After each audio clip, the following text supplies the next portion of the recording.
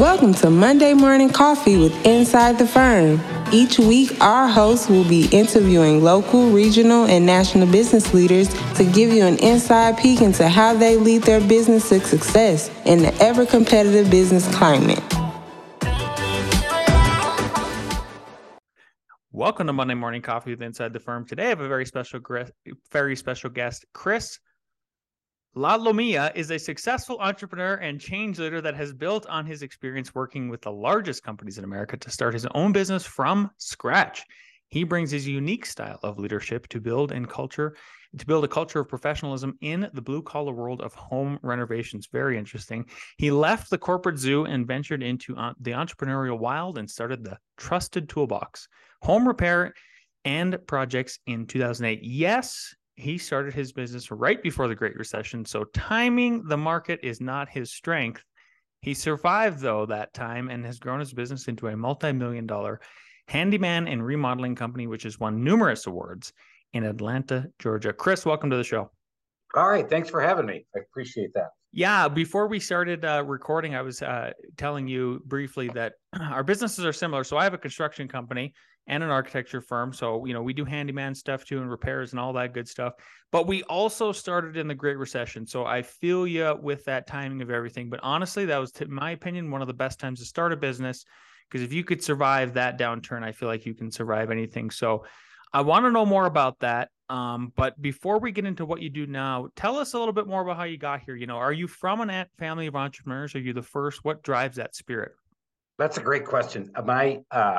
My grandparents, both my grandfather and my grandmother, Italian firstborn here, Sicilians actually, firstborn here in the U.S., were both entrepreneurs. My father did not do that, didn't follow the family business. They both had separate businesses, but he went off and became a civil engineer and eventually was in the corporate America world.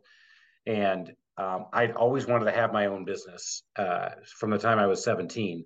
But I did what everybody does. I went off to college, I got my master's degree in mechanical engineering, and then I got intoxicated with the wild world of getting a paycheck every 2 weeks, having my healthcare taken care of, putting away for 401k, and I was having good success, getting promoted quite a bit, and then eventually having that job that everybody covets, corner office, 400 people working for you, making an obscene amount of money, and then I realized I hated what I was doing and wasn't doing what my grandparents did. Interesting. Yeah. Well, I love that. I love that you come from a family of entrepreneurs and they sort of set that maybe stone into you and everything. Now tell us maybe about what it was like starting a business like this right before the Great Recession. How did you keep it alive? Like, what were your strategies during a time like that to really obviously you're flourishing now, but like starting at that rock bottom era, I'm always curious. That's where we've done it. You did it. Tell us about it. Yeah, I think you actually hit on it. There are a lot of studies out there that say you should start at a downturn like this because it forces you to be lean, mean, and also out there doing what I think all entrepreneurs need to do. Number one, we need to be able to solve problems. And so what I learned about myself was that I was pretty optimistic. So you said strategy. My strategy at that point was I felt like my plan was recession resistant, being a handyman first and then flourishing into, or you said flourishing, I would say moving into remodeling. But what I didn't anticipate was just how far down that price level was going to go, where they would say, okay, you're a handyman, come help me with my house. Because it got pretty dark there for a while. I did grow. I grew to 5 people, and those between 8 and 9, got up to 6 people and 10. And then we started to see that all those seeds that I had sown for the first 3 years were starting to really start to take off. But it was hard.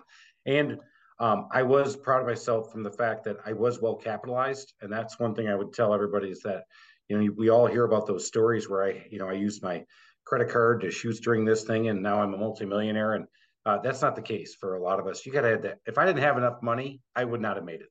Yeah. Yeah. Right. Cash flow is very important. Preparing, paying yourself a non-exorbitant salary every day when you start out, super important. Lean and mean, those are terms we use all the time for that. And we also talk about, because we started in the recession, like that downturn and then looking for the next one. I don't know if you're a believer in business cycles. A lot of them are just, if I put my tinfoil hat on, maybe the Fed's causing them on purpose. So tell us about what do you think about the next downturn? Are we there? Are we in it? And then how are you going to prepare for it? Yeah. So again, one of the things that happened to me is I was good fortune to work in banking, and so one of the things that happened is I was the fix-it guy, but I was getting schooled on all things credit, banking, how the Fed worked. My team did all the credit Mm-hmm. reporting. So we have a definition for a recession, and by definition, we were in the recession, and we are in a recession. Mm-hmm. However, it's different than it's had in the past because inflation's high, but employment is also very high. So there's very low unemployment. Mm-hmm. I do think we have a cycle. I think we're in one that's going to be more of a downturn. And one of the things I did last year is I am betting on a little bit of a recession. I'm here in the Atlanta market where I think we'll be relatively insulated, but I don't think we'll be fully insulated. And so what I did was I actually increased my spend in marketing to grab more market share. Oh, I love that. I love that. Yeah, I hope everybody listening is hearing me and Alex as my co-host and business partner, Chris. Our voices echo, and then yours as well. Of like, marketing is the last place you should start cutting funds. I mean, you need to keep the cash flow going. You need to keep the business coming in. What do you think the biggest lesson you've learned over the past decade building your brand is, Chris? Biggest lesson I've learned probably is it's people management. I always felt like I was a good leader, but it takes people to scale businesses. Mm-hmm. And I've always wanted to scale. As Warren Buffett says, bigger isn't better. Better is better. Mm-hmm. And my people management have really had to pivot. And I have managed all levels of people making 150 to $200,000 a year down to helpers now in construction, who are making $12 an hour when I first started, now making $18 an hour. And so in managing people, you've got to figure out how to maximize those people to help them get to their best people, their best person. Was it self-learning? Did you go to any seminars, classes, books that you could recommend? I mean, you're totally right. People management, especially with service-based businesses, it is everything. So I was a big proponent of course, Stephen Covey and then Peter Drucker in my corporate world. The E-Myth book by Gerber is probably that's required reading for everybody who wants to do something in the home services space. Mm-hmm. But when it came to managing of people, I found that my peer group forum that I'm in has probably been my best sounding board and helping me make the best decisions the last 3 years. And I'm right now I'm hiring for another salesperson in my company, and I fully admitted it to a recruiter is that I stink at it. I was not good. When I look at my track record of hiring these guys, I was not good at it. Mm-hmm. But now I feel like I got a good training system. I got a good way to get them involved. I just need somebody to bring me the right caliber of talent and help me interview them for success. Beautiful. A lot of, the audience of this podcast, some are just some are entrepreneurs, but small business owners, but some people are definitely just only thinking about making that leap to small business ownership. Tell us about what you any kind of words of wisdom or advice you could give about when they're finally ready to, what is it, making that leap to small business ownership, some tips, some ideas, some fundamental things that they should be looking for. All right. Number one, I think you need to write a business plan. I'm not talking about an A paper that you can get passed by because of weight back in school when we had to write term papers. I'm talking about writing a business plan. What is your unique proposition to the marketplace? What is your marketplace? How do you market to them? How do you convert them? How do you service them? How do you then do all the other things around HR, accounting? Build that business plan and then bounce it off of other people in that industry already. One thing I didn't realize is that a lot of us are pretty open. If you're a handyman or remodeler and you're trying to start a business, I just literally had somebody call me 2 weeks ago and I said, yeah, man, I'll tell you anything you want to know. Come on. It's hard. Yeah. And so the more the merrier. There's plenty to go around. So one, have that business plan. Two, make sure that in your business plan, you put together a pro forma and ask yourself this question, because I didn't do this. After you build your business plan, if you cut your revenue in half and doubled your expenses, would you still do this business? Interesting. Because had I done that, I would have said, oh, hell no. But guess what happened? That's about what happened. Yeah. Yeah. It cost me about double what I was thinking it was going to take to serve, and I was not charging enough in the beginning. Yeah. If people are wondering do you have any recommendations of where they could go to find those, templates or just examples of that? Maybe the ebook? Great thing. So obviously I wrote a book called From the Zoo to the Wild, about my journey and how I did a lot of these things I'm talking about.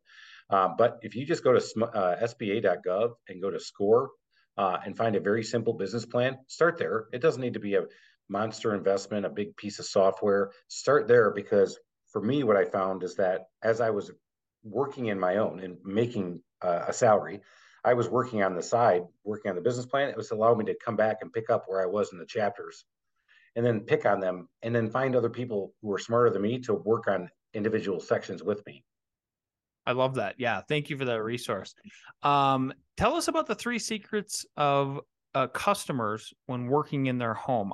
I would love to learn these secrets myself as somebody who employs people who works in other people's homes. All right. So something I've learned over the years is that, number one, in our society today, we're all about instant gratification. Mm-hmm. You want food at the house, you'll call Uber Eats, you'll put it online, you won't talk to a person, you'll put your order in, you'll sit there and you'll wait. I need to have it now. So when you walk into a customer's house, they think your job is already done, because they've agreed to pay you a sum of money to do something that they probably could have done on their own, but really in reality can't, because they either don't have the skills, the time, or the tools. Number two is people buy from people. They don't buy from companies, and you have to be likable. Just because you go in there and do a job and you're giving that service to them, and you may be the biggest curmudgeon in the world, but you're just an exquisite cabinet maker. If you don't smile and make a compliment to them, they don't like you as much, and they're not going to accept your final product. So smile, be likable, even if they don't like themselves. So be likable. And the last thing is, if you don't tell them how much it's going to be, they will automatically think it's going to be half as much as you're going to charge. Yeah. And if you take something off the bill, they'll automatically double the discount. Yeah. Oh, just don't do that. You know what? That's got to be at least $200 off. You're like, well, I'm only charging you $100. So how can I take 200 off? Yeah. Yeah. Yeah. Be upfront for sure. It's, I think that's a thing for me. It's been a thing that's come as we gotten seasoned, maybe year 5 or 7, we've been in business for about 13, where you get this confidence, hopefully after a while, of just being comfortable saying flat out what things will cost. It is what it is. It's like, we can't change the market in a lot of regards, right? And I'm sure you experienced a lot of that when it came to like materials just getting screwed up with all of the supply chain nonsense. Oh yeah, just got done looking at my profitability report, and sure enough, we're still missing out on materials. So I missed that.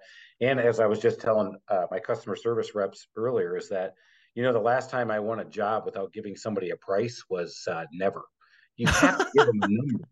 Yeah. You've got to give them something to expect, and you're worried about giving them that number because you don't want them to not like you. Yeah. But the fact of the matter is, you have to give them that number if they're ever going to like you, because if they like you, they'll do business with you. And that's the one thing as a sales guy you got to be comfortable with. Yeah. Yeah. Great. So, you kind of already sort of alluded to this as it were earlier in the conversation about managing your service professionals and managing people. Tell us about the process that you guys take, and maybe that you've developed, training home service technicians. So one thing I do is I call these guys, they're all my lone wolves, and I invite them into our wolf pack and let them know that as a lone wolf, you're able to forage for your own food, provide your own shelter, and provide for your own family. But if you come into our wolf pack, we're going to make it easier for you to find your own food, keep your shelter, and have an easier transaction during the day.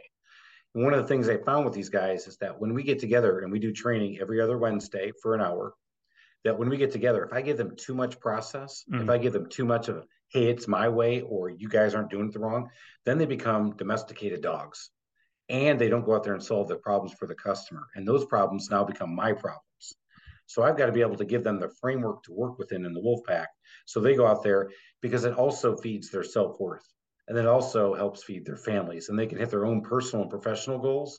But if they're doing it with my t-shirt on and my marked truck, and they're doing it a little bit differently than maybe they would have done it on their own, but they're still doing it their way, then they feel a lot more pride and self-satisfaction. Yeah, autonomy is everything at a certain point, for sure. And I mean, how are you ever going to grow people from maybe just being a entry-level technician up to maybe, upper management, where they can then delegate to other technicians, right? And make that happen.